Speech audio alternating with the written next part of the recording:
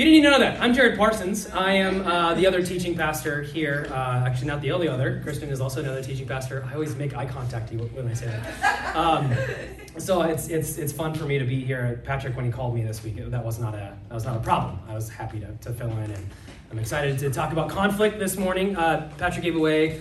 I am an expectant father. July 19th, by the way, is the day that we are hoping that it'll happen. You know, the first one, apparently they like to hang out for a while. But anyways, we're very, very excited, and it's a wonderful day for me. Happy Father's Day to everybody else as well. So we're talking about conflict this morning, and we've talked through two conflicts so far. And the reason we're doing this is that we all have conflict, right? We all have conflict, and it's good to understand conflict and how to deal with it. Especially for those of us who are conflict avoidant, we still have conflict, right? So this is good for us. This is good to see conflict in the Bible and how it's handled correctly. And so we're going to go into another battle. I stuck with the rounds motif. So we're going to go into another battle. The sons of thunder and everybody else is this conflict today. It's about two disciples, James and John, and the other 10. And we're going to work into their actual conflict, but I'm going to set the stage a little bit in rounds, and we're going to see how this conflict develops and what we can learn from it. And we're going to talk a lot about passive aggression this morning, which is everyone's favorite form of conflict, right? So that's where we're going this morning. And we're also going to talk about validation. I don't know if anyone else struggles with validation, with wanting and seeking validation. But that's where we're going this morning. So let me pray, and then we're going to dive right into the rounds and just get started. So God, thank you so much for this morning that we get to be here together, to worship you, to think about your name, the power of your name. That is what a special meditation we got, God, to think about your name. And Jesus, as we look at you this morning, as we look at how you dealt with conflict and what you offer us in return, I pray that we would follow that and we would receive that, and that you would be glorified through that. Thank you for this time this morning, God. In your name, amen. Okay, so backstory, big picture story, right? Jesus shows up on the earth, and he starts a mission. He starts a 3-year mission, and what he decides to do is he's going to grab 12 people to be on his team. So he wants 12 people on his team, and what he chooses, no one would choose the team he chose. He wanted to start this amazing spiritual movement, and he chose no spiritual professionals. He didn't choose a pastor.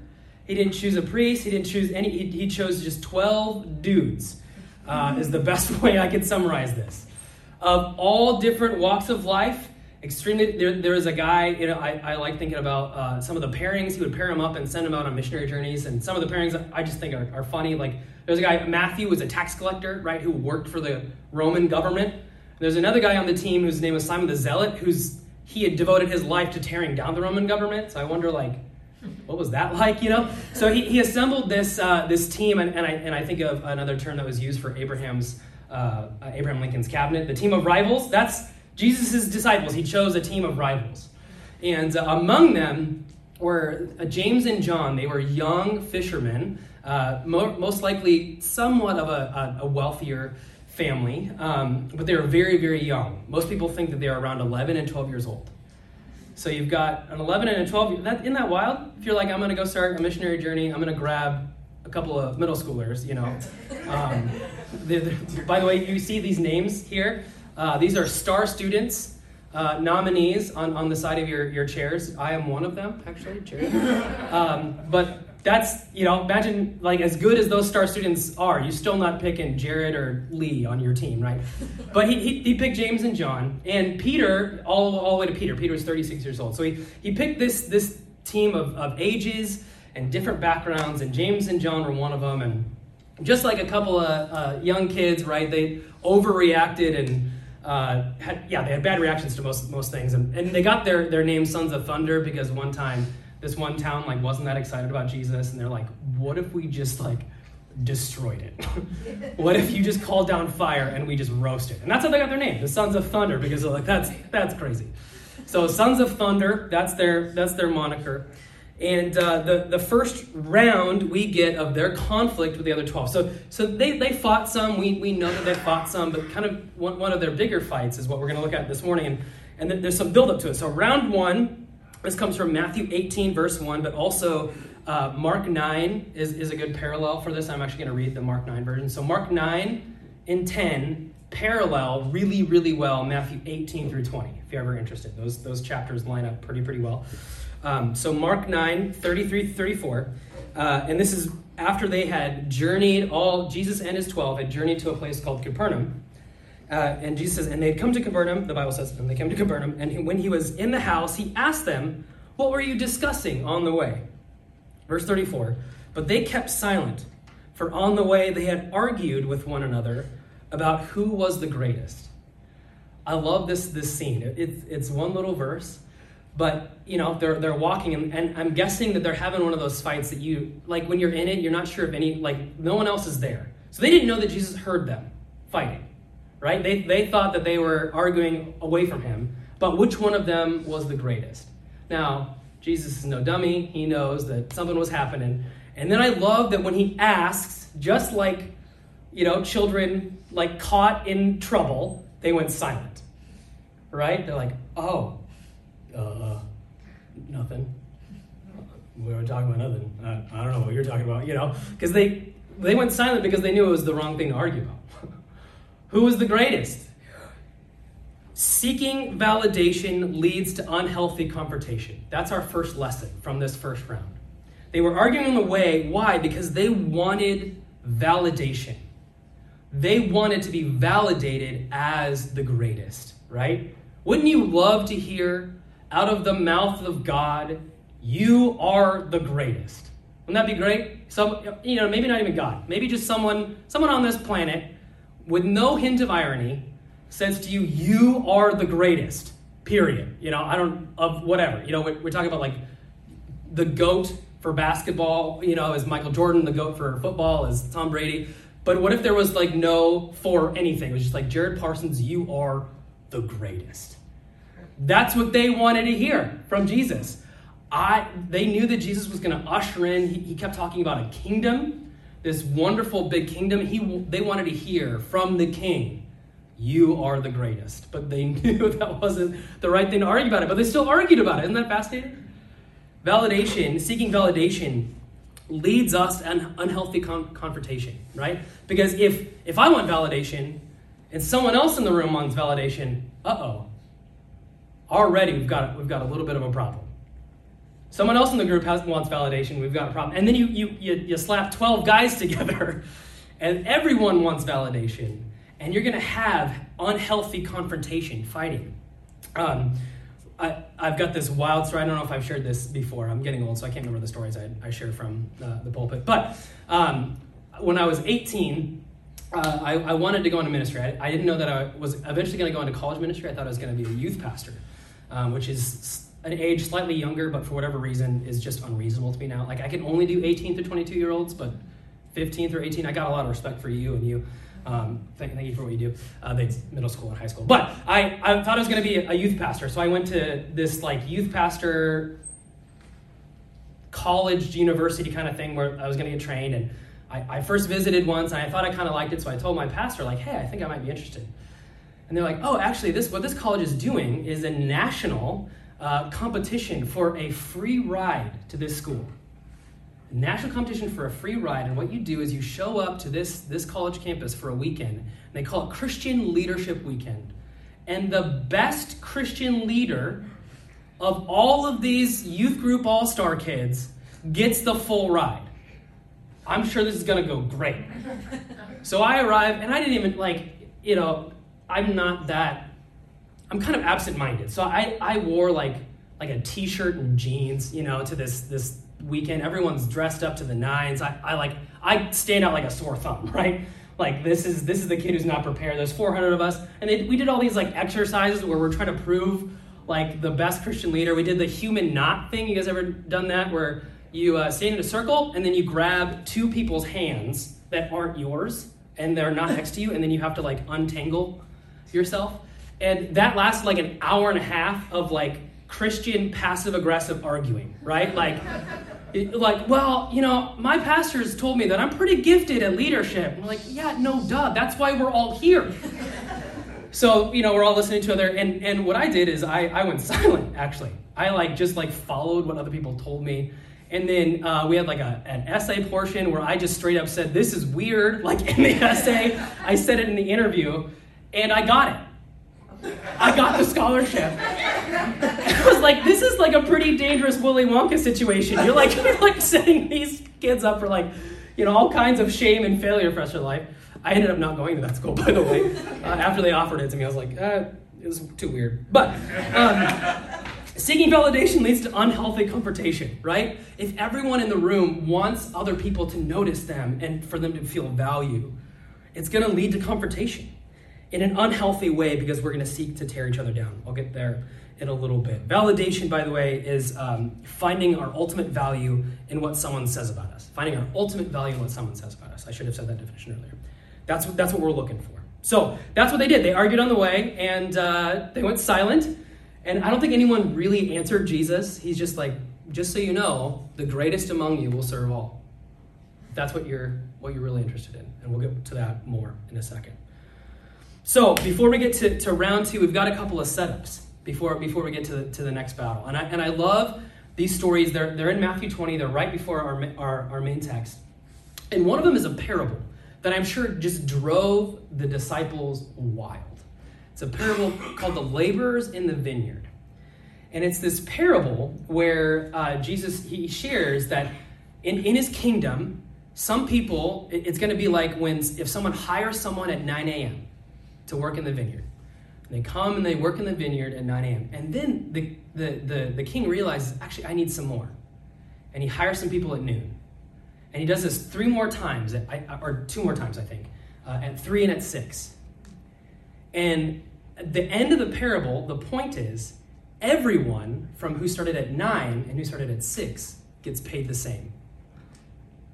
And if you're thinking, I got chose early, I'm the 9 a.m. guy, right? That's who we are. We're the 12. You set us aside. You're telling me that the people you passed over, they're going to get paid the same as me? I'd be livid. And so they're probably talking, to each other. And spoilers, some of them are talking to their mother. We'll get there in a second. But they're talking to each other about what does that even mean? And then to confuse things even a little bit further, though, and this is so subtle, and I didn't pick this up without a really smart commentary person. The next thing, one of the next things that Jesus says right before we get our story is that Jesus says he's going to go to Jerusalem, and he's going to die, and on the 3rd day he's going to be raised again, and that's where he's going to start his kingdom.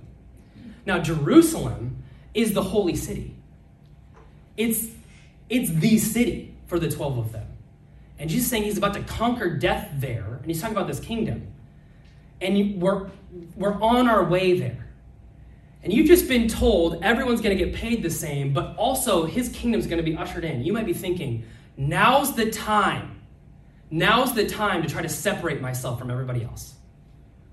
This is the time. We're about to go to Jerusalem. This is the time to elevate myself. Because maybe I'll work so well or I'll be loved so much that I'll be one of those 9 a.m.s that gets paid a little bit more than the 12. Maybe that's happening. And that's where we pick up round 2. Mama gets involved. I love this story. I love it so much. It's from Matthew 20, and I'm going to read 20 through 23, and we're going to keep going through the text. Then the mother of the sons of Zebedee, the sons of thunder, came up to him with her sons, and kneeling before him, she asked him for something. And he said to her, "What do you want?" She said to him, "Say that these 2 sons of mine are to sit, one at your right hand and one at your left in your kingdom." Jesus answered, "You do not know what you're asking.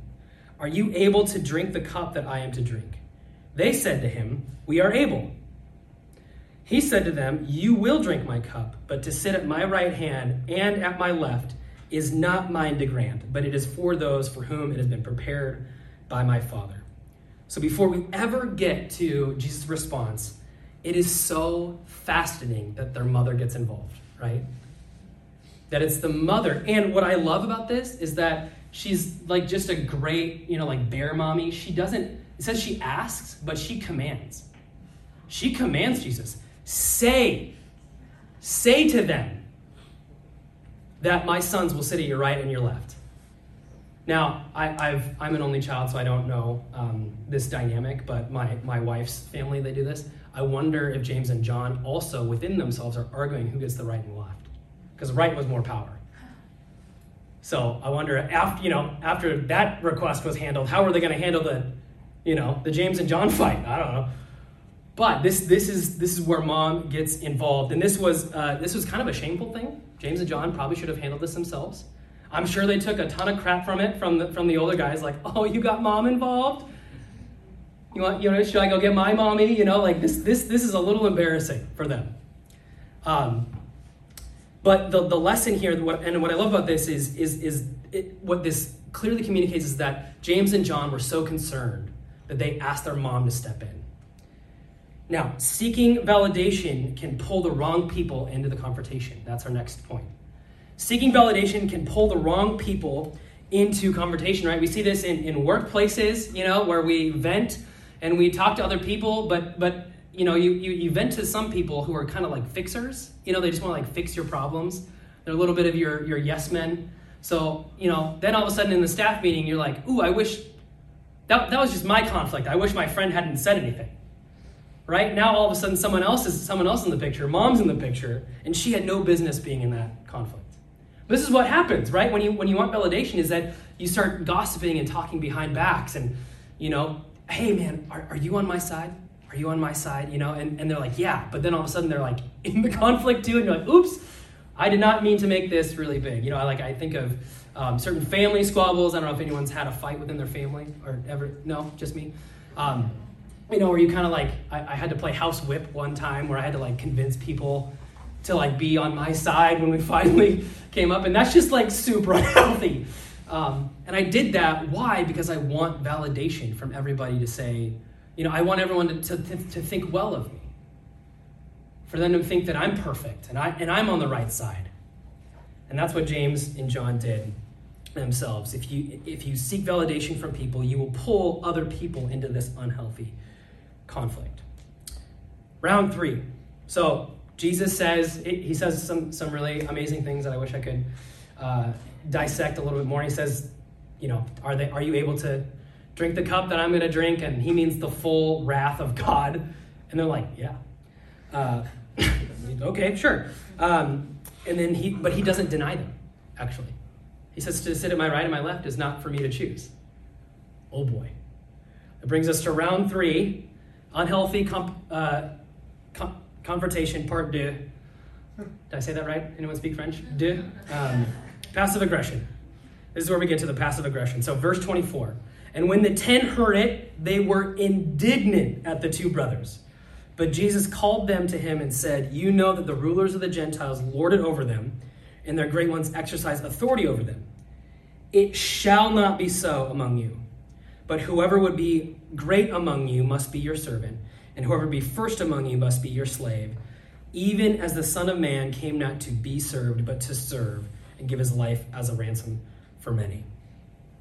But when you hear the request, it's just fascinating to think that this request was made in front of the other 10. Right? Imagine being the other 10 and, mommy gets involved and you're like, oh, come on, that's so pathetic. And then he doesn't deny it. And you're so mad. Why are they mad? And there's this little phrase, and it says he called them to him, which means that they were getting mad around each other, but not necessarily around Jesus. They were doing the thing where they're kind of fighting at a little bit of distance from Jesus, but he knows what's happening. They were so mad. Seeking validation can lead then into passive aggression, right?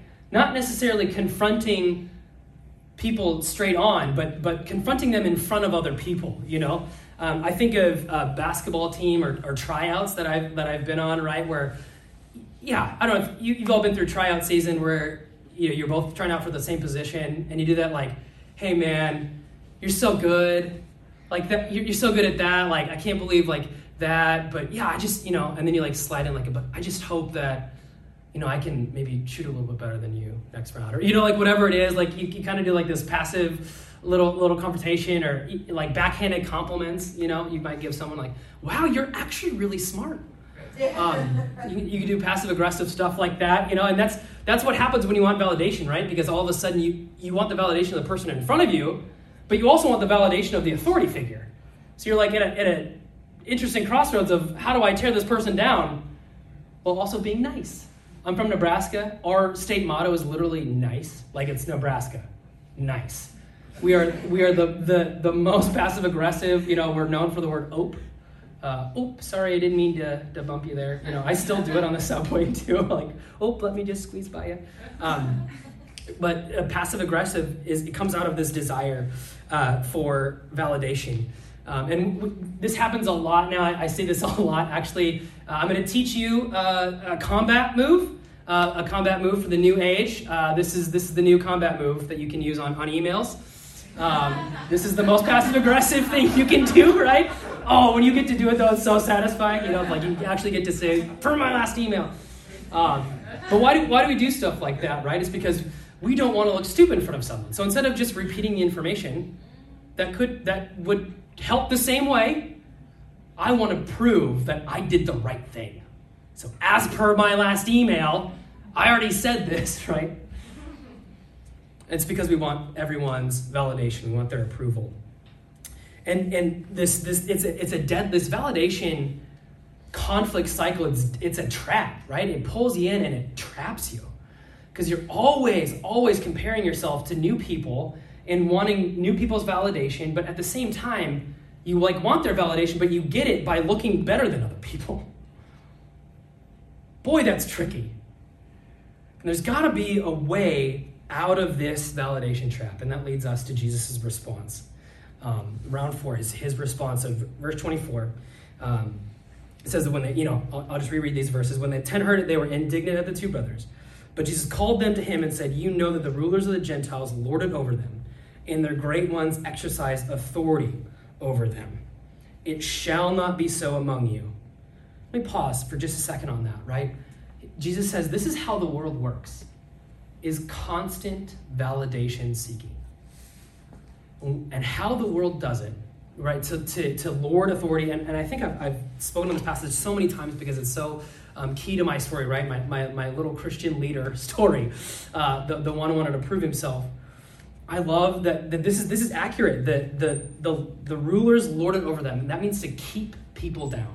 Once you have your authority, you make sure no one ever gets to your position again. No one confuses you with anybody else. No one on your team, no one underneath you. You are the best at this thing. And the great ones exercise authority, and that means to actively tear people down. And someone else even described, there's kind of an implied also, you tear people down as you pull yourself up. This idea. We as a species, we've always been bad at this. We're not very good at plussing something without tearing something else down, right? It's not, I don't like this show. It's, I like this show because it's a better version of this show. Or I don't just like this book. I like it because it's better than that. Or this person or whatever. We're not very good at, I like this party because this one's bad or whatever it is. We're not very good at valuing things. We tear things down to raise something up, and we do this with ourselves. And maybe I'm from Nebraska, nice. Maybe we don't do this out loud. But oh man, in my mind, I'm constantly thinking, but I wish I would have gotten that award. That recognition, that respect. That still counts, by the way. That stuff in your heart, that still counts. He says this is how the world works. Why? Why does the world work this way? One of the major things that we broke at the garden, one of the biggest things, was the unending eternal validation of our Heavenly Father. A perfect relationship where we were perfectly known as we were, known and loved for who we were. When we broke that, when we said we want to do things differently, we don't trust you, we began to look to ourselves for that validation. It was no longer good enough that God said it. I have to prove myself worthy of his love, of anybody's love. That was one of the major things we broke. And so this is thousands of years old. This wasn't just a problem of that day. This isn't a problem just now. This is a human problem. How does Jesus say to get out of it? Whoever would be great among you must be your servant. One thing that's fascinating is that Jesus in this passage, he doesn't discourage greatness. He actually doesn't discourage it. Sometimes, it's easy to see this and say that he's anti-greatness. He doesn't discourage it. He just redefines it. What does it mean to be great? Must be your servant. Whoever be first among you must be your slave. So servant there's the two different words that are used. Servant means someone who is a servant of a master. You intentionally say there's a master, I'm going to serve each other. And that slave is a fascinating old Greek word that means it's a bondservant, but it's a volitionary bondservant. It's someone who says, I'm going to give up all of my rights for this person. And he's saying, of all. That's greatness, is what he's saying. And then he goes a step further and says, even as the Son of Man. Now, the Son of Man, I might have mentioned this before. The Son of Man, that title doesn't just mean a human dude. That was a title that Daniel talked about in Daniel 7 that was going to be given to the King of all kings, the ruler eternal, the one who has all dominion and authority. This king came not to be served, but to serve. If anybody could be served, should be served, it's the Son of Man. Nope. Jesus saying, that's not what I came to do. I came to serve. He reuses that slave of all word and give his life as a ransom for many. This is how the king's kingdom works. How Jesus works is instead of seeking validation for himself, he puts value on everybody else. That ransom means that he put immense value on our lives. His blood is the most precious resource the universe has ever known and ever will know. And he spilt it for us. Jesus didn't come seeking validation.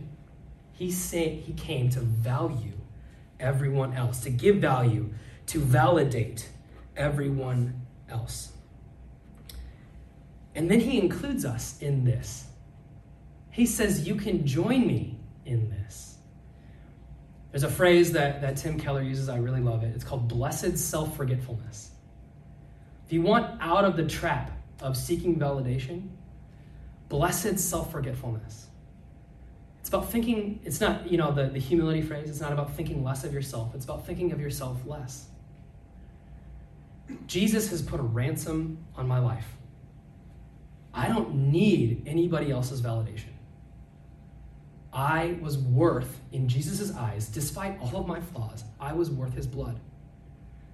And now I don't have to think about myself as much.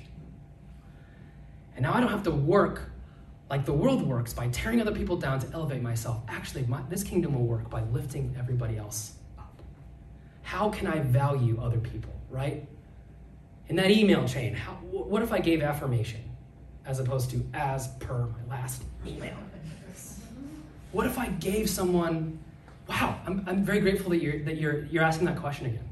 It seems that you really care. I'm glad you care about this project. This is the information again, right? It's not about me. He's offering us this road, and the verse that Katie read earlier, I love 2 Corinthians 4, how Paul views ministry. He views it as a mercy of God. Giving his life, ministry means to give his life away, and so he views it as mercy, that God is sparing him something worse. Isn't that odd? He views suffering for Jesus as God sparing him from something worse. This is mercy. He gets to be in the kingdom. He gets to serve. And that verse 5, for what we proclaim is not ourselves, but Jesus Christ as Lord, with ourselves as your servants. And I love this, for Jesus' sake. Why is it for Jesus' sake? Isn't that interesting? He wants to serve, but it's for Jesus' sake. Why? Because Jesus himself wants to value these people. Jesus loves these people. He values them. He values your coworkers, your family members, all the people that you know. He values them. And so Paul's like, I get to be a servant. That's what I am. So And I'm joining Jesus in his work of validating and valuing you. This is the way out of the validation trap and the way out of passive aggression. When you seek to value and validate others, it actually allows you to have healthy conflict. You might be able to, since you're not dancing around stuff, you might be able to say, hey, I noticed that you're pretty mad at me. What did I do?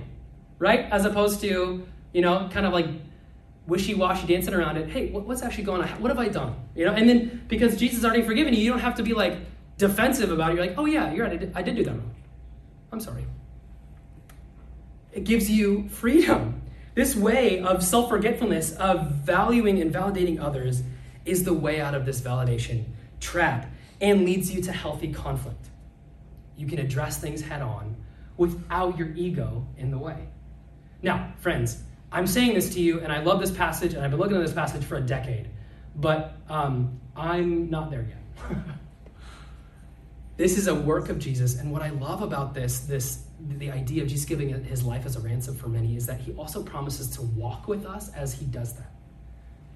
It's him working in me in this conflict. It's him working through me. It's his, Philippians 2 even says, it's have this mind, which is yours in Christ Jesus, this humble mind. He's the one who gives it to us.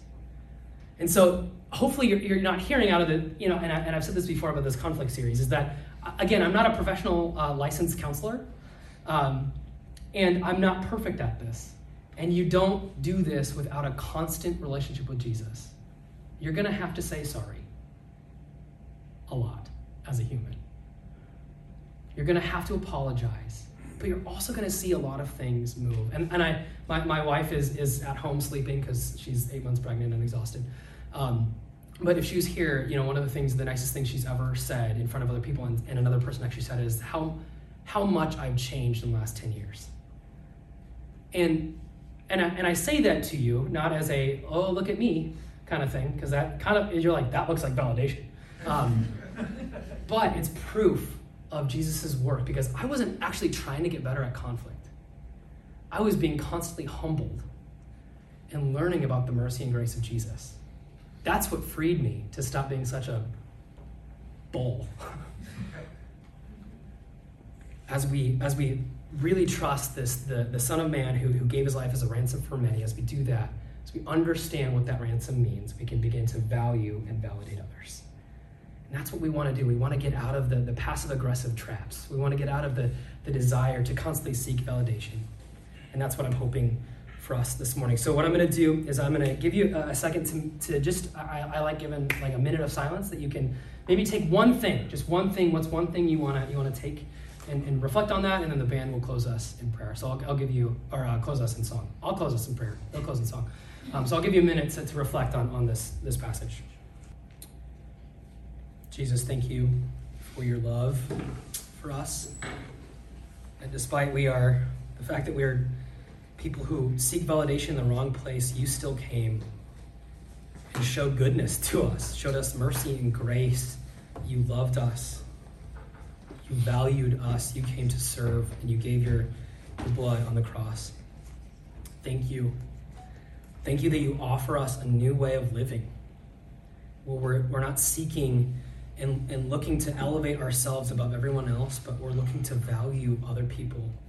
What a better way to live, God, and would you help us to do that?